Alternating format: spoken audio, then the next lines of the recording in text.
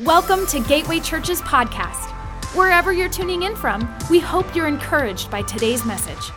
All right, we are continuing the Dream to Destiny series. I know that you think this is an eternal series, but this is the 8th message and there are 10. So I have 2 more after this week that I'll be doing the next 2 weeks, all right? This is passing the prosperity test. This is a test Joseph had to pass. This is a test you will have to pass. This is a test I have to pass to fulfill the destiny God has on our lives. Now, you might be thinking, I used the word prosperity. I could have put, money, resources, but if you notice, all of my points have begun with the same letter. So that's why I chose this word, okay? So, but you will take this test. And you have already taken this test and failed or passed some of it like I have. I've failed some tests sometimes in the area of finances and money. Joseph had to take this test. Everyone has to take this test. Everyone does. Anytime you get any money, how you handle that money will determine whether you've passed or failed this test, just so you know. But I would like to say something because most of our audience, I'm not sure, but our church is in America, and I know we're around the world on television things, but I want to just let you know, if you live in America, and there are some other countries included in this, you are more prosperous than 4/5 of the world. 4/5 of the world. And matter of fact, I'll just show you some statistics, all right? The average income per year in America, and I rounded these off to the nearest 1,000 so it'd be easier, is 70,000. That's the average income when you put all the billionaires, everything, and the average is 70,000 in America, in the United States. Germany, 52,000. Israel, because we just talked about Israel, 49,000. France, 43,000. But I want you to watch, because I started including some other countries to help us understand. Poland, 16,000. Mexico, 9,000 per year. Ukraine, they're being attacked right now unfairly, totally unfairly. We know that. $4,000 a year. Average income. India, 2,000. Cambodia, 1,500. Sudan, 670, and Afghanistan, 500. $500 a year. So we are a very prosperous nation. I believe it's because we've taken the gospel to the world. But I believe when we stop doing that and when we stop operating in biblical principles, we could see even much more of a famine than what we think we're seeing right now in this nation. So you take this test constantly, all right? So let me give you 3 ways to pass the prosperity test, all right? Here's number 1, put God first. Now, this isn't a message on tithing, but the first point we're going to talk about, the first portion belongs to God. I don't know why God decided on 10%, but I think he decided on a percentage because it's fair to everyone. If you make $40,000 a year, it's 10%. You make $400,000 a year, it's 10%. It's the same for everyone. It's fair. But it is all through Scripture that the first portion belongs to God and is returned to God. And you show God how thankful you are for your income and how grateful you are by what you do with the first portion. Think about this. Have you ever prayed for a bonus or extra money and then got it and then didn't tithe on it? Well, I have a very simple question. Why would God give you any more extra money? I mean, if you're not even going to thank him for it and give him the first portion to say thank you, which is what the first portion represents all through Scripture, why would he do that? We pray and ask him for a blessing. He gives us a blessing, and then we don't even say thank you for that blessing. So this is all through Scripture, but let me show you how Joseph did this. So you may never see how Joseph, remember the Bible tells us specifically Abraham tithed, which is tithed, which means 10%. gave the first 10%. That's 500 years before it was ever in the law. We're told that we're not told about Jacob specifically. Isaac, but we're told Jacob specifically tithed, gave 10% to the Lord, and that's over 400 years before the law. That's way before the law ever said anything about it. And so did Joseph do this? Well, let me show you two ways he acknowledged God, but one way that actually tells us that he tithed. All right?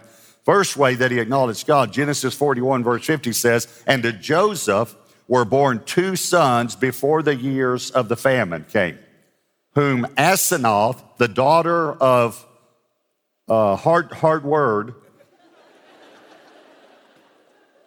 priest of On, born to him. Joseph called the name of the firstborn Manasseh, and here's what it means. For God has made me forget all my toil and all in my father's house. In verse 52, and the name of the second he called Ephraim, for God has caused me to be fruitful in the land of my affliction. So this is just amazing. Remember now, Pharaoh had two dreams, and these dreams he saw 7 fat cows, 7 thin cows, and the 7 thin cows ate the 7 fat cows. And then he saw 7 stalks of grain that were fat, 7 thin or blighted is what the Bible says, stalks of grain. And the blighted stalks ate the fat stalks or the healthy stalks of grain. And he interprets this dream. I actually had that scripture written down, and let me just go ahead. But the point is, he tells Pharaoh, this is 7 years of prosperity and 7 years of famine. And we're going to have to store up during these 7 years. And here's how I'm going to show you that Joseph tithed. He told Pharaoh, we are going to have to store up 20% for these 7 years of prosperity to make it through the 7 years of famine. But watch the tithe in the midst of this, all right? Genesis 47, verse 26. And Joseph made it a law over the land of Egypt to this day, that Pharaoh should have 1/5, watch this, except for the land of the priests only, which did not become Pharaoh's. Why? Because that was the tithe. The land that was given to the priest was the tithe. Here's what he was saying. That belongs to God, not to Pharaoh. Pharaoh will never get this because it belongs to God. Please hear me. This is all through Scripture.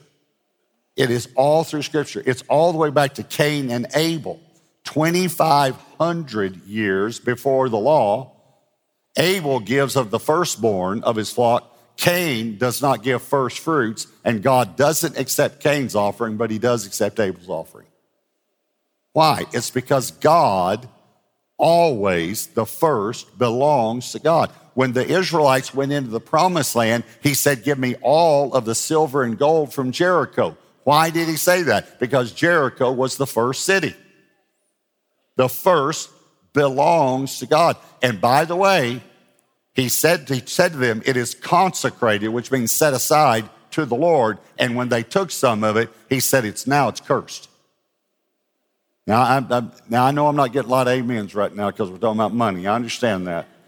But I got to tell you anyway, if you give it to God, it's consecrated, or blessed is another way to say it. If you keep it in your account, it's now cursed. The Bible, God tells us, if you'll bring the tithe in the storehouse, I will open the windows of heaven for you and pour out. This is God talking. By the way, right before he said this in Malachi 3, verse 8, in verse 6, he says, I am the Lord, I do not change. So he doesn't change. He says, if you'll bring the tithe in the storehouse, I'll open the windows of heaven and pour out for you such blessing there will not be enough room to receive it. And that's kind of like if you call right now,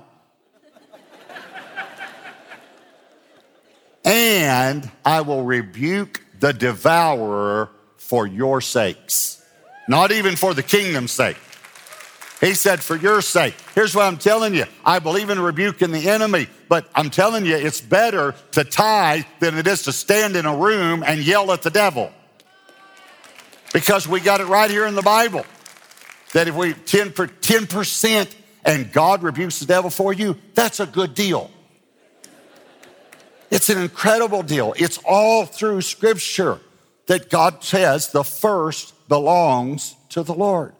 So please, please, please hear me on this. I don't know that I've been in ministry over 40 years.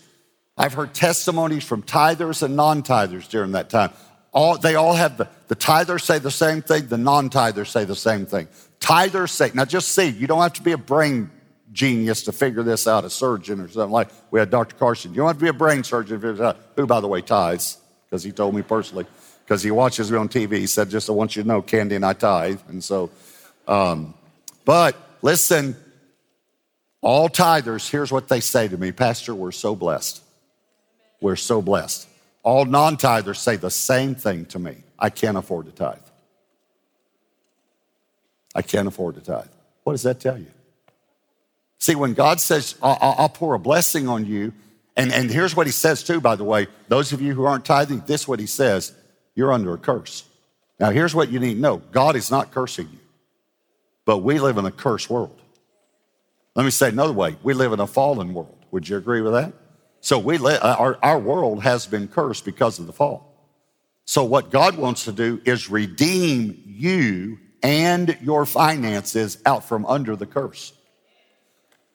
But he set up a test to see whether you would put him first in your life or not. He wants to know if Bass Pro Shops is first in your life, or Nordstrom's is first in your life, or a bigger house, or a Lexus instead of a Toyota, which he doesn't care, by the way. He does not care at all what house you live in, what car you drive, nice clothes you have. He does not care at all. He does not care how much stuff you have. He cares how much stuff has you. That's all he cares about. He cares about your heart. Here's what Jesus said, where your treasure is, there your heart will be. So the only reason he's saying, I'd like to see what you do with the first of your treasure. And if you'll put me first, everything will line up. But if God's not first in your life, nothing lines up. Nothing lines up. Are y'all, is this so? Okay. Well, I'm just telling you. I've told the church this for years. Tithe for 1 year. If you're not fully satisfied, we'll give you your money back. It's a money back guarantee at Gateway Church. The reason is we don't need funds. We don't have a money problem around here because you're so generous anyway. But some of you are not living under the blessing of God, and it breaks my heart as a pastor. That's the only reason that I would talk to you about this. I'm not doing it because we need to raise money for something. We don't need to. Do you realize we have never one time passed the plate at Gateway Church? Not one time, and according to the statistics, not us, according to the people who keep the church statistics, we're the highest giving church in America by twice as much as any of them. And we've never passed the plate. Not one time. We quit doing special offerings a long time ago because you gave too much. We had Reinhard Bonnke in one time, and I said, if you want to give an offering, just drop it by the offering box. We were 4,000 or 5,000 people. $250,000 came in the offering. Just like that. Most love offerings are, in the hundreds or a few thousand, And that's not that I didn't want to. We did want to give that a lot to him, but we just decided we give 15% of everything that you give anyway to missions. So, we've given $1 million gifts to many ministries, many times, because you are so generous. So most of you have this truth, but I have a burden on my heart for those of you that don't understand this, and Satan is having a field day with you and your family. And yet it is as clear in Scripture as anything that is in the Bible. It's clear. It's before the law, it was in the law, and it was after the law, and Jesus himself said, you ought to do it. That's Matthew 23:23. You ought to easily be able to remember that. It's in Matthew, first book of the Bible, 23:23. Matthew's first book, 23:23. Okay, so, never mind. I do stuff like that all the time to Debbie, and she says, that doesn't help me at all. Just a few months after I got saved, I heard a sermon on tithing. Just a few months after I got saved. I never heard about tithing before. When I got saved, I was making $600 a month. Just want you to know, without Christ, y'all may not know this, but even without Jesus, I am smart enough to make $600 a month. I just want you to know that. That's how smart I am. So I was making $600 a month, and I heard on tithing, and we gave $60 that day. I was on a Sunday. On Monday, I went in the office, and the owner called me in. The owner calls me in, and he said, I'm going to give you a $200 a month raise. And then he said to me, and I have no idea why I'm doing this. In other words, it is not because you deserve it. I'd only been saved a few months, I hadn't done anything to deserve it. So I'm just telling you, it works. But it works in your heart, not just your wallet. It works in your heart when you put God first. So number one, put God first. This is how you're going to pass the prosperity test. Number two, learn to wait. Learn to wait. Proverbs 28:20, a faithful man will abound with blessings, but he who hastens to be rich will not go unpunished. God designed you to hope. Hope is delayed gratification. Gratification comes from the word grateful or gratitude, okay? How can you be grateful for something if you don't have to wait for it? See, we don't have to wait for anything anymore. All we have to do is call up on our phone and swipe. You ever done that? Swipe. And sometimes by the time you finish swiping, the doorbell rings. I mean, it's shocking how quickly they can deliver stuff to you. And that's fine. There's nothing wrong with that. There's nothing wrong with that as long as you can pay the credit card at the end of the month. But when you go, you have to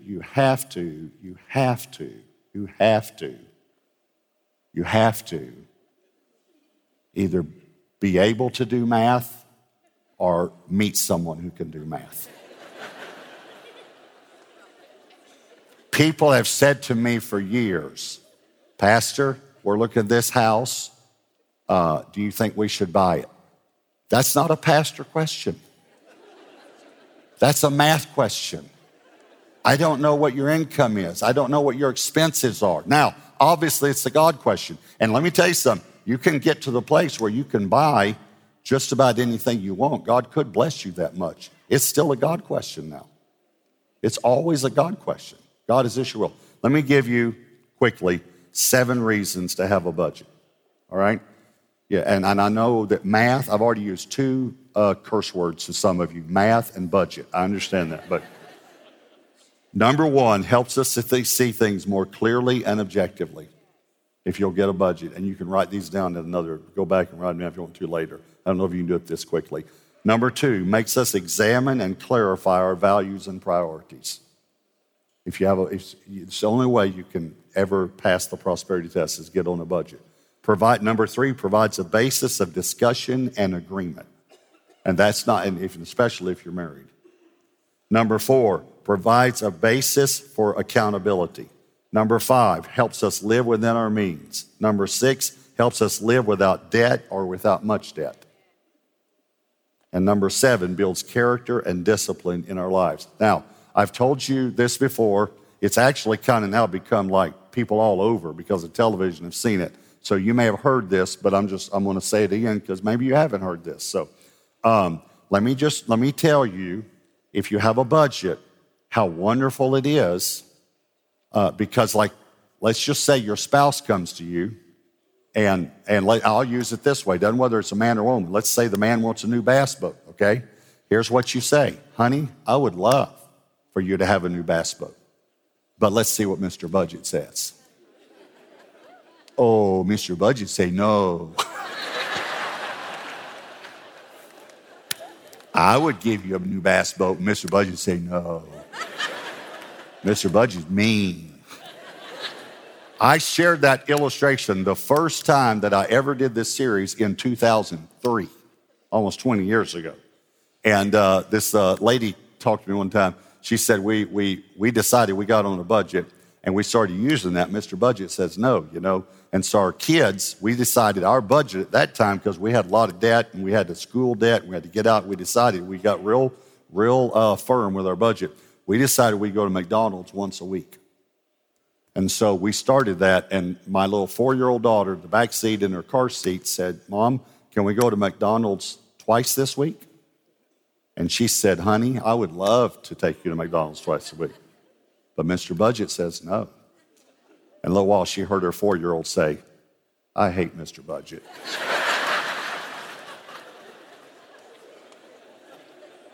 Well, I know we all hate Mr. Budget sometimes, but you could eliminate 90% of the stress in your life if you would bring this area under control. And here's number 3, live below your means. Live below your means. Let me show you what Jesus said about this, all right? Mark chapter 4, verse 18. Mark 4:18. This is Jesus. These are the ones sown among thorns. He's talking about the seed or the word of God. Now please watch this. And I don't want to go to verse 19 until I finish this one phrase and talk about it for a moment. They are the ones who hear the word. Stop just for a minute. Here's what he was saying. These are people who go to church because they hear the word. These are people who are online. These are people who tune in. These are people who listen to podcasts or the television program. These are people who hear the word. And the cares of this world, the deceitfulness of riches, and the desires for other things entering in choke the word, and it becomes unfruitful. I love that you come to church. I love that you listen to the word of God. But as soon as you leave the cares of this world, the deceitfulness of riches, they're deceptive. You know why they're deceptive? Because they promise you happiness, and Jesus is the only one that can give you joy. Riches promise what they cannot give you. They promise security, identity, popularity. They promise all this. I'm telling you, that's what money promises, and God's the only one that can give it to you. The cares of this world, deceitfulness of riches, and the desire for other things choke the word. And then you came and you heard the word, but you don't get anything out of it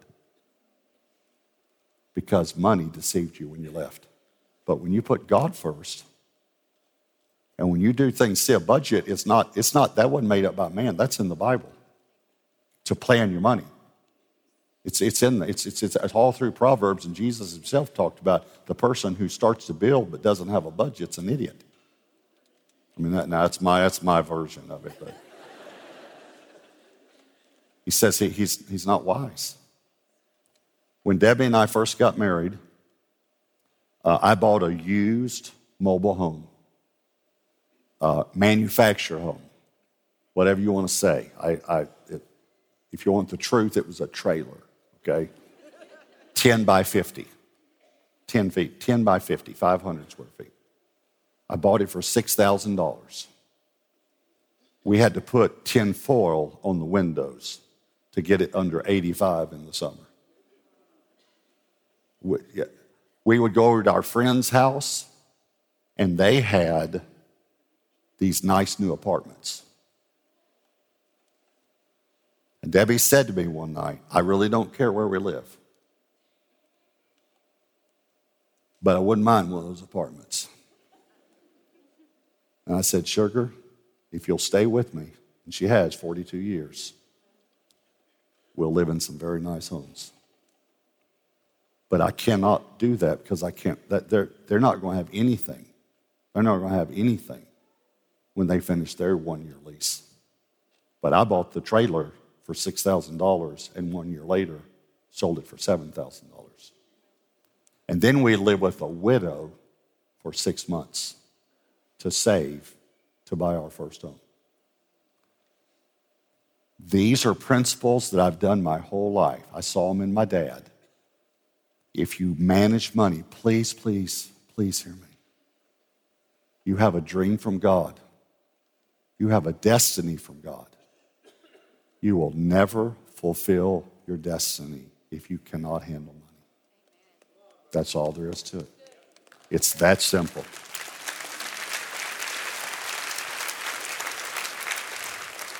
I want you to bow your heads and close your eyes.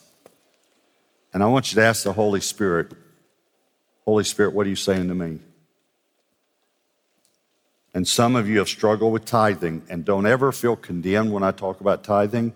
Please, that's not my heart. And you know that's not my heart. Because I struggle in areas you don't struggle in.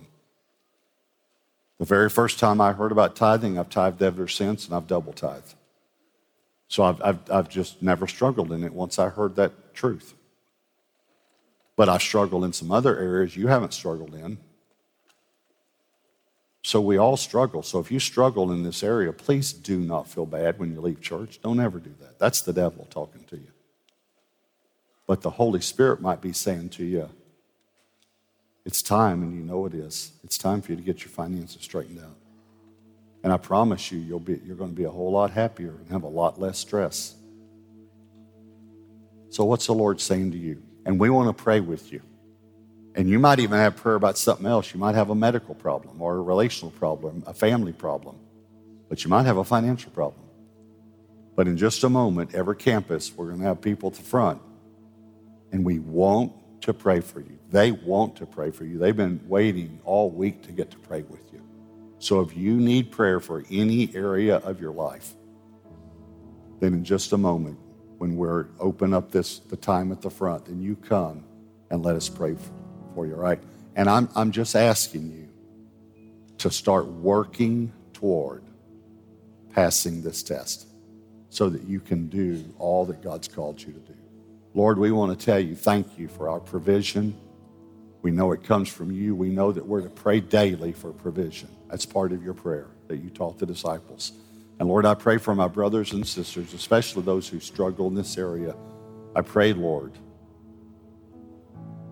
that you will open the windows of heaven and pour out blessing, that you will rebuke the enemy for their sakes, and that all nations, all peoples will call them blessed. And I pray, Lord, that we will always honor you with our income. In Jesus' name, amen. Thanks for joining us today.